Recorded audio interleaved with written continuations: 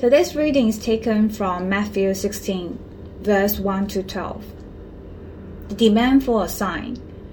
The Pharisees and Sadducees came to Jesus and tested him by asking him to show them a sign from heaven. He replied, "When evening comes, you say, 'It will be fair weather, for the sky is red,' and in the morning, 'Today it will be stormy, for the sky is red and overcast.' You know how to interpret the appearance of the sky, but you cannot interpret the signs of the times. A wicked and adulterous generation looks for a sign, but none will be given it except the sign of Jonah." Jesus then left them and went away. When they went across the lake, the disciples forgot to take bread. "Be careful," Jesus said to them. "Be on your guard against the yeast of the Pharisees and Sadducees." They discussed this among themselves and said, "It is because we didn't bring any bread." Aware of their discussion, Jesus asked, "You of little faith, why are you talking among yourselves about having no bread? Do you still not understand? Don't you remember the 5 loaves for the 5,000 and how many basketfuls you gathered? Or the 7 loaves for the 4,000 and how many basketfuls you gathered? How is it you don't understand that I was not talking to you about bread? But be on your guard against the yeast of the Pharisees and the Sadducees." Then they understood that he was not telling them to guard against the yeast used in the bread, but against the teaching of the Pharisees and Sadducees. This is the word of God. Because it's God's word, why don't we pray together that God would speak to us? Our Father, thank you for your word. Thank you that you speak to our hearts. You warn us, you correct us, you encourage us. Please, would you speak to us today now through these words and show us Jesus. In his name we pray. Amen. Well, it's a big COVID outbreak. We've hardly mentioned it. We're so used to it. But it's an incredible time in Hong Kong, right? So difficult seeing overloaded A&E departments, seeing there's no place to put the dead bodies. It's an incredible shock to many people. And I think the biggest shock to many people is kind of, how could this happen in Hong Kong? This is the stuff that we saw with kind of incompetent Western governments. This is the stuff for stupid foreigners who refuse to wear masks, right? Leaders who downplay the virus. Hong Kong was so amazing, hardly any cases, right? We would never be like that. And yet in a short time, suddenly Hong Kong has the highest death rate of the developing world among the elderly.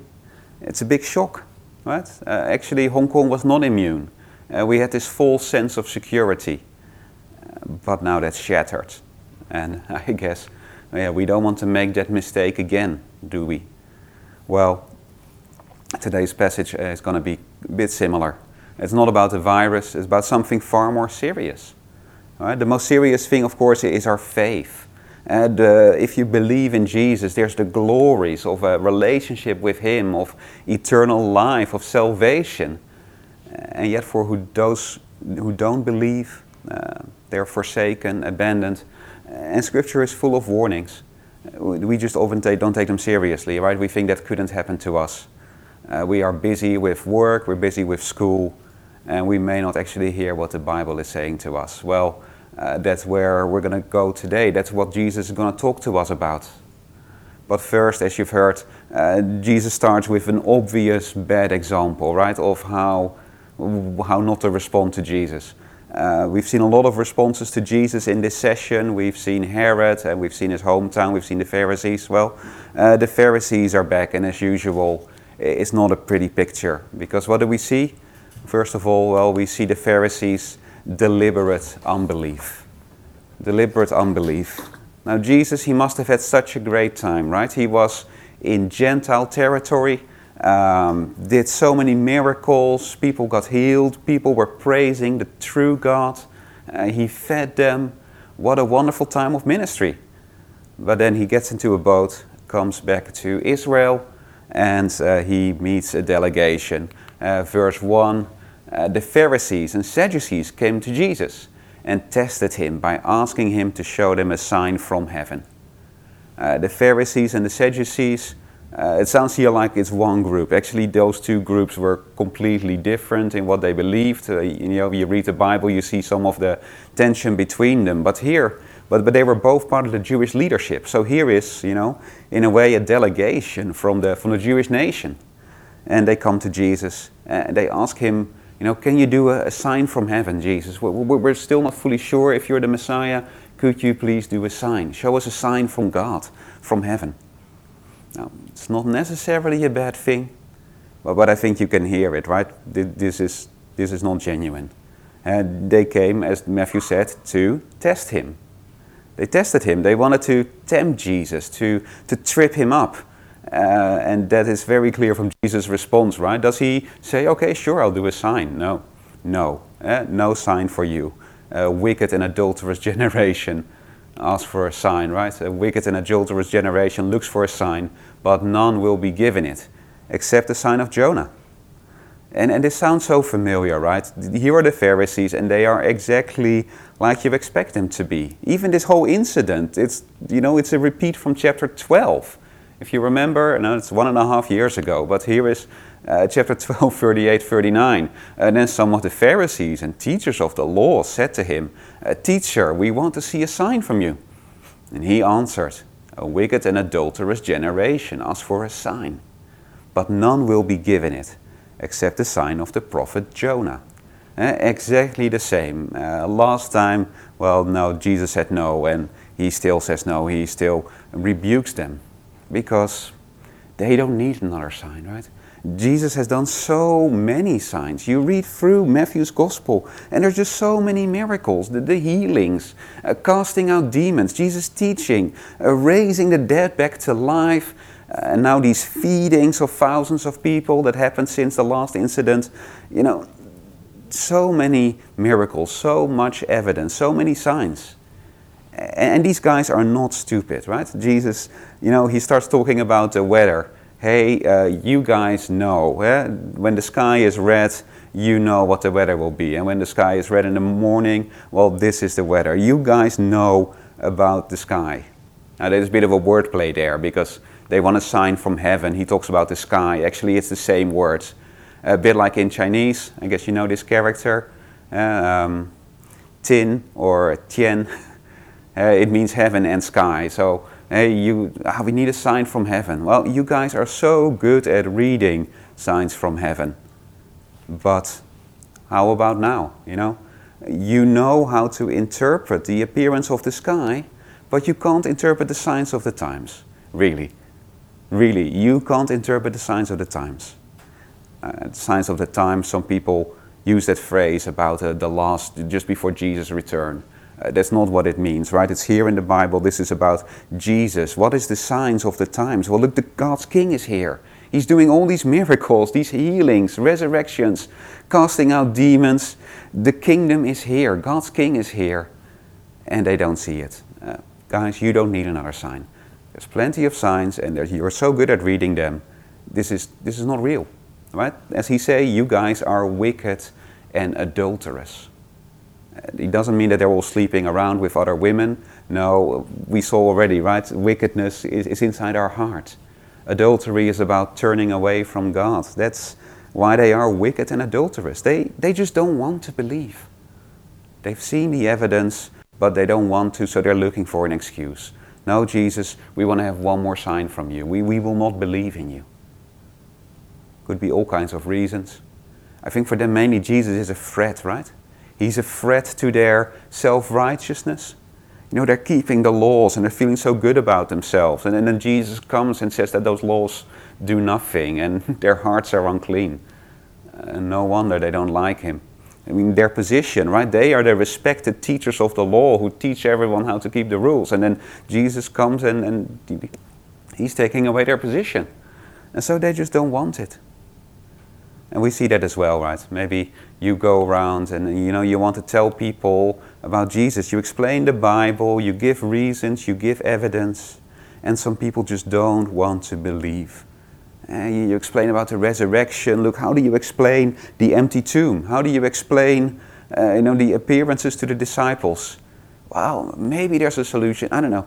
Maybe Jesus had an identical twin brother who, no one knew about, and he stole the body and pretended to be Jesus, something like that. Right? They can always find an excuse. But it's often just an excuse, right? There's this contradiction somewhere. I can't believe until I have this contradiction solved. It's often just an excuse. Deliberate unbelief. Maybe there's a certain sin that people don't want to give up.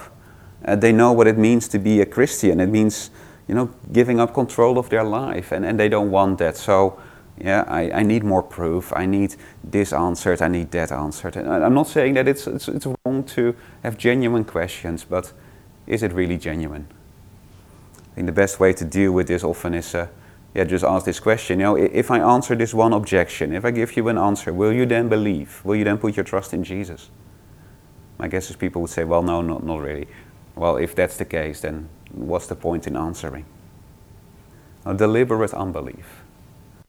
But I think that's kind of, we've seen that before. That's not the most interesting thing here.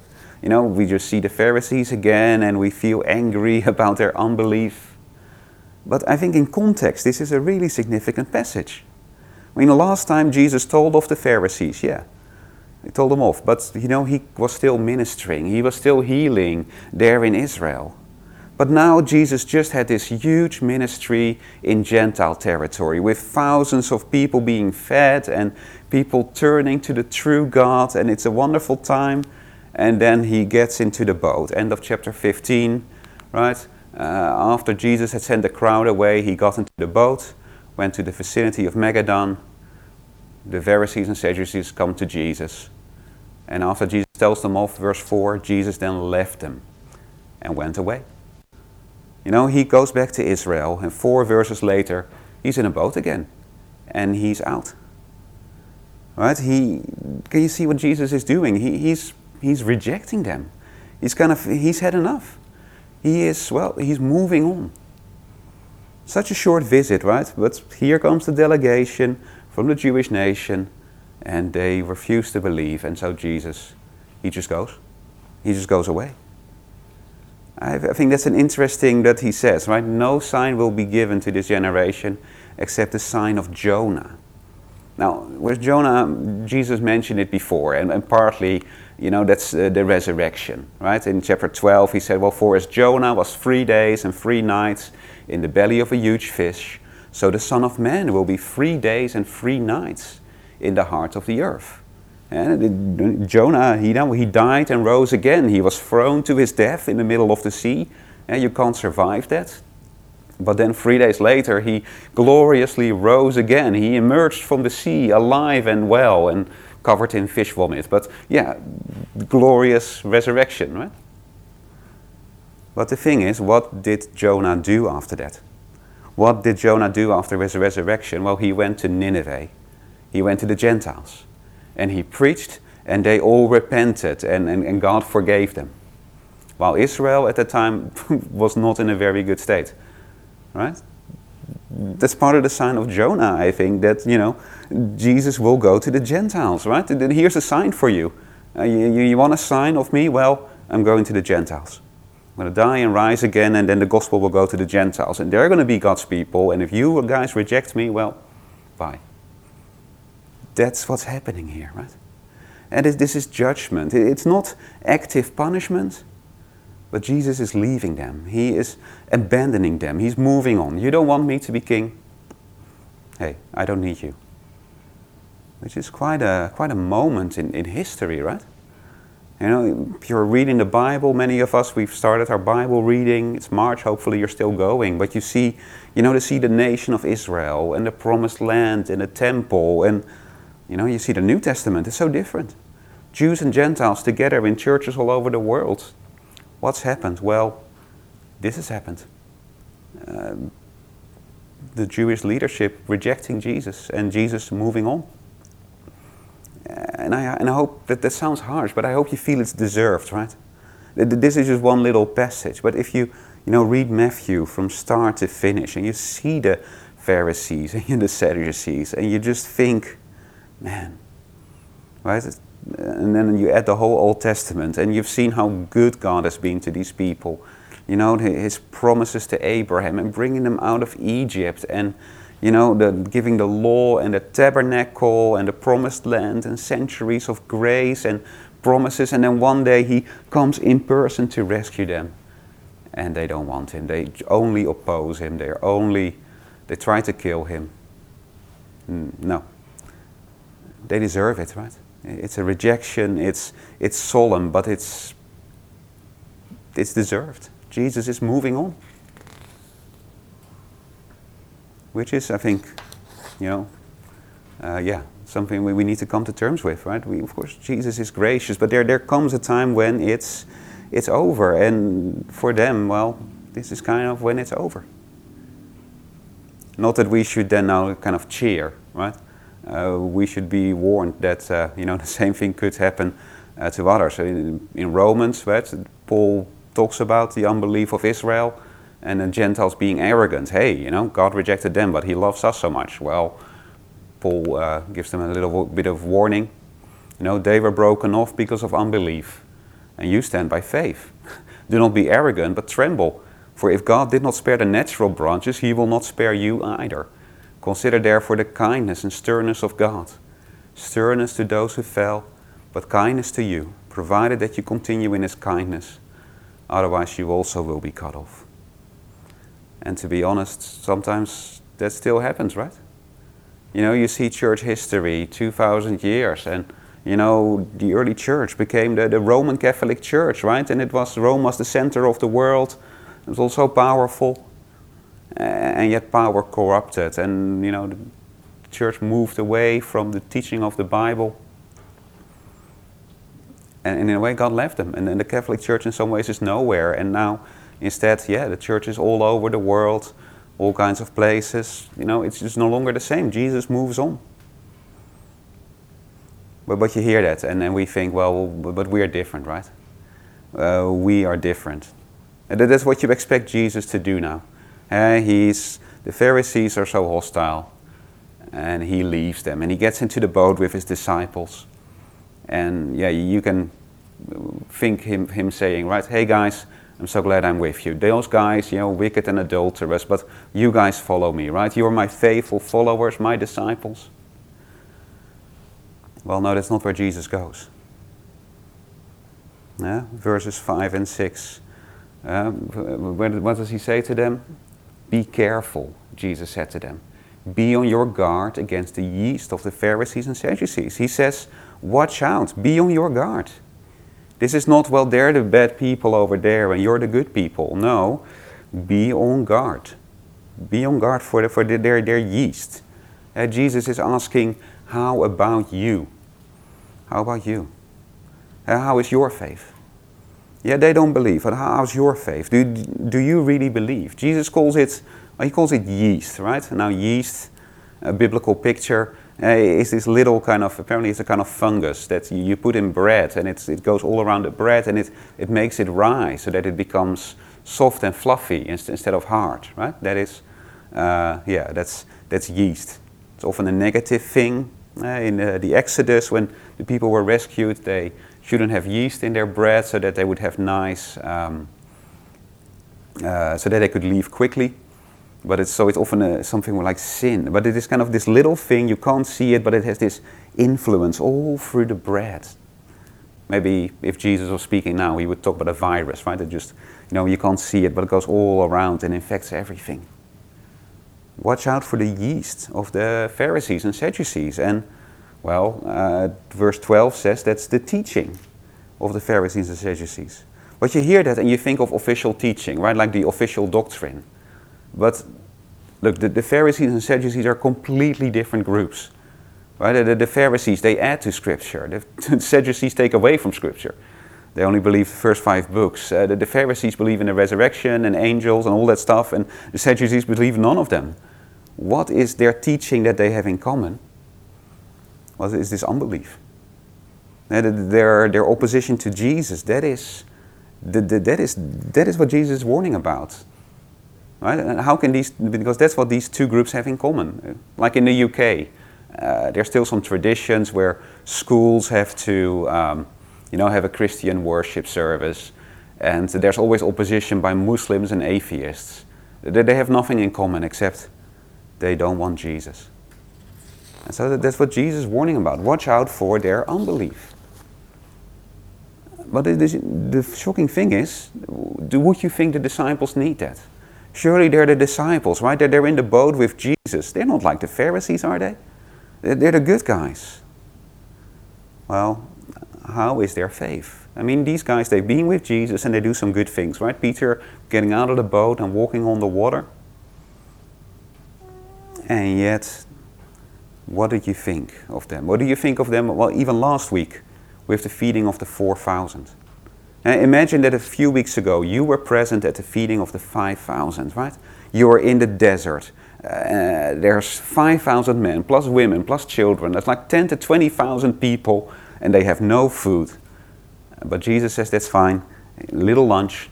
You guys have everyone sit down and feed. And you go around with one loaf of bread, and you feed 1,000 people from just a loaf of bread. And afterwards, you fill up, the disciples one basket full of food. Wouldn't you think this is so amazing? Ooh, wow, Jesus can do this. Well, a few weeks later, you're in Gentile territory, same situation. Here's a desert, here is 4,000 men, plus women, plus children, they don't have food. Jesus calls you and he says, hey, I have compassion for these people. They've already been with me 3 days and have nothing to eat. I don't want to send them away hungry, or they may collapse on the way. What would you say? Well, here's the disciples. His disciples answered, where could we get enough bread in this remote place to feed such a crowd? What? Weren't you there a few weeks ago? Sure, this is Jesus. Hello, why not enough bread? But hey, Jesus does it again. Here's the lunch. Go and feed everyone. 7 baskets full of food. Okay, a few days later, they're in a boat. 13 guys. No more. Not 10,000 people. We don't have bread. We don't have bread. What's wrong with these guys, right? I mean, Jesus, he sounds almost angry, right? Can you hear how he rebukes them?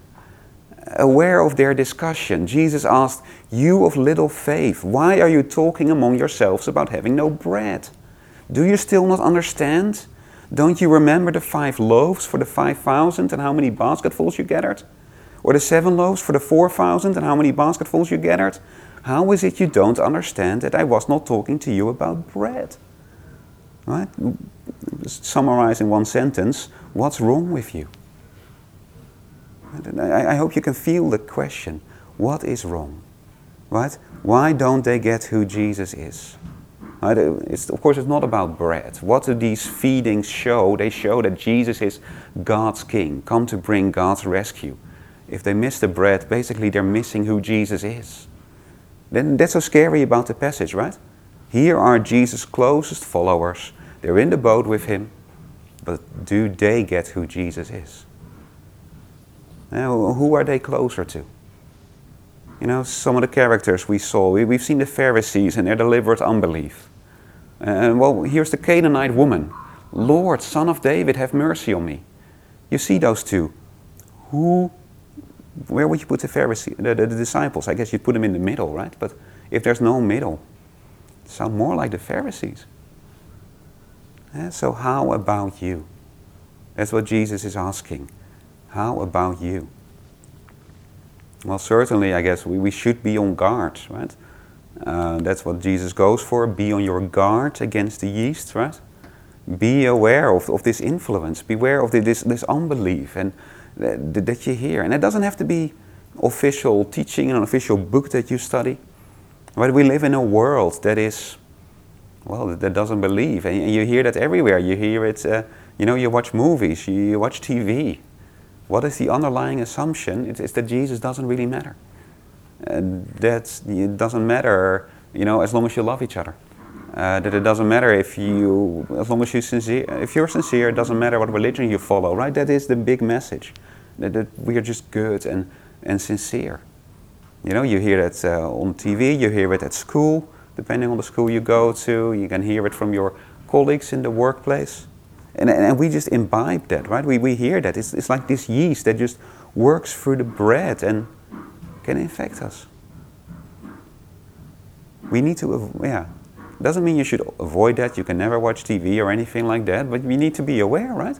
Be aware of the world you live in. Be aware of the water you swim in. And so be discerning. Think about what you hear. Think about, what you watch. Your assumptions, if you watch TV, our girls don't like it, but we need to do it, right? So, can you watch this with Christian glasses? What was good here? What was not so good here? Anything that's not really what the Bible says, that it's worth doing. Right? I know it's tiring, often we watch TV because we don't want to think, we just want to switch off our brains. But that's a bad thing, because, might be a false sense of security, right? But then again, just avoiding teaching is not enough, right? Because it's not like the disciples are disciples of the Pharisees. They don't spend hours on YouTube watching the Sadducees and the Pharisees. They are with Jesus, which means that this is something deeper, right? It's something personal, something in their hearts, right? It's shocking. They're with Jesus, but they don't get it. They come along with Jesus, they do everything, and yet they don't really believe. It's a danger for others of you. Maybe you're in a Christian bubble, Christian family, Christian school, Christian everything. You go along with everything. But do we really believe? Is there really a personal faith, right? In a crisis, what do you really believe? Here's the thing, right? They would say, yeah, Jesus is the Son of God. But here's the crisis, no bread.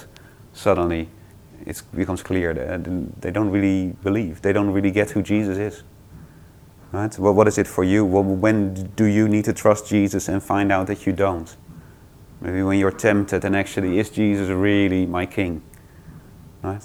It's scary. You can be with Jesus.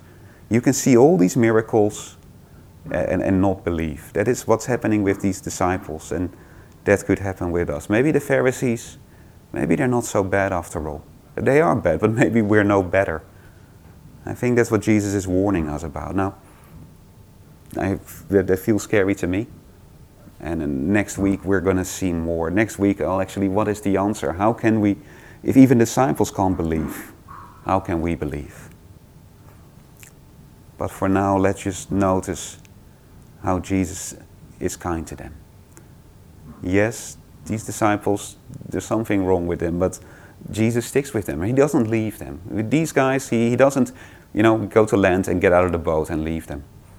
He stays with them. He keeps teaching them. After all, why are these guys with Jesus? Ultimately, it's not because they saw Jesus and thought it was a good idea, right? Ultimately, Jesus came to them. He said, come follow me. Jesus chose them. They didn't choose him. It was his choice.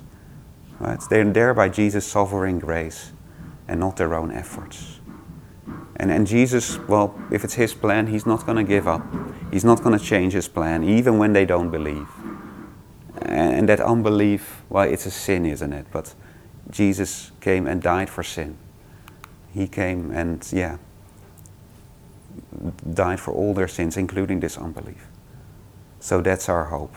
Let's be careful, let's be on guard, but ultimately, let's run to Jesus. If we are concerned about our faith, the amazing thing is we can just go to Jesus. We can come. We see unbelief, we see Jesus moving on, but if we come to him, if we trust him and look to him for grace, for help, that is where our hope lies. So why don't I pray for us?